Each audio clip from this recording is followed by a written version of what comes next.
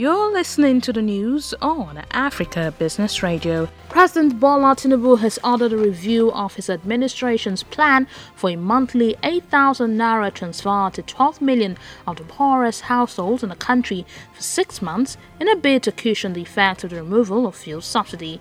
The President's Special Advisor on Special Duties, Communications and Strategy, Dele Alake, noted that the cash program was not the only item in the relief package initiated by Tinubu. Alake says the President vowed to always put Nigerians at the heart of his policy and program. The President also directed that the entirety of the government's palliative package be unveiled to Nigerians while ordering the immediate release of fertilizers and grains to approximately 50 million farmers and households respectively in all the 36 states and the FCT. That was the news at this time on Africa Business Radio.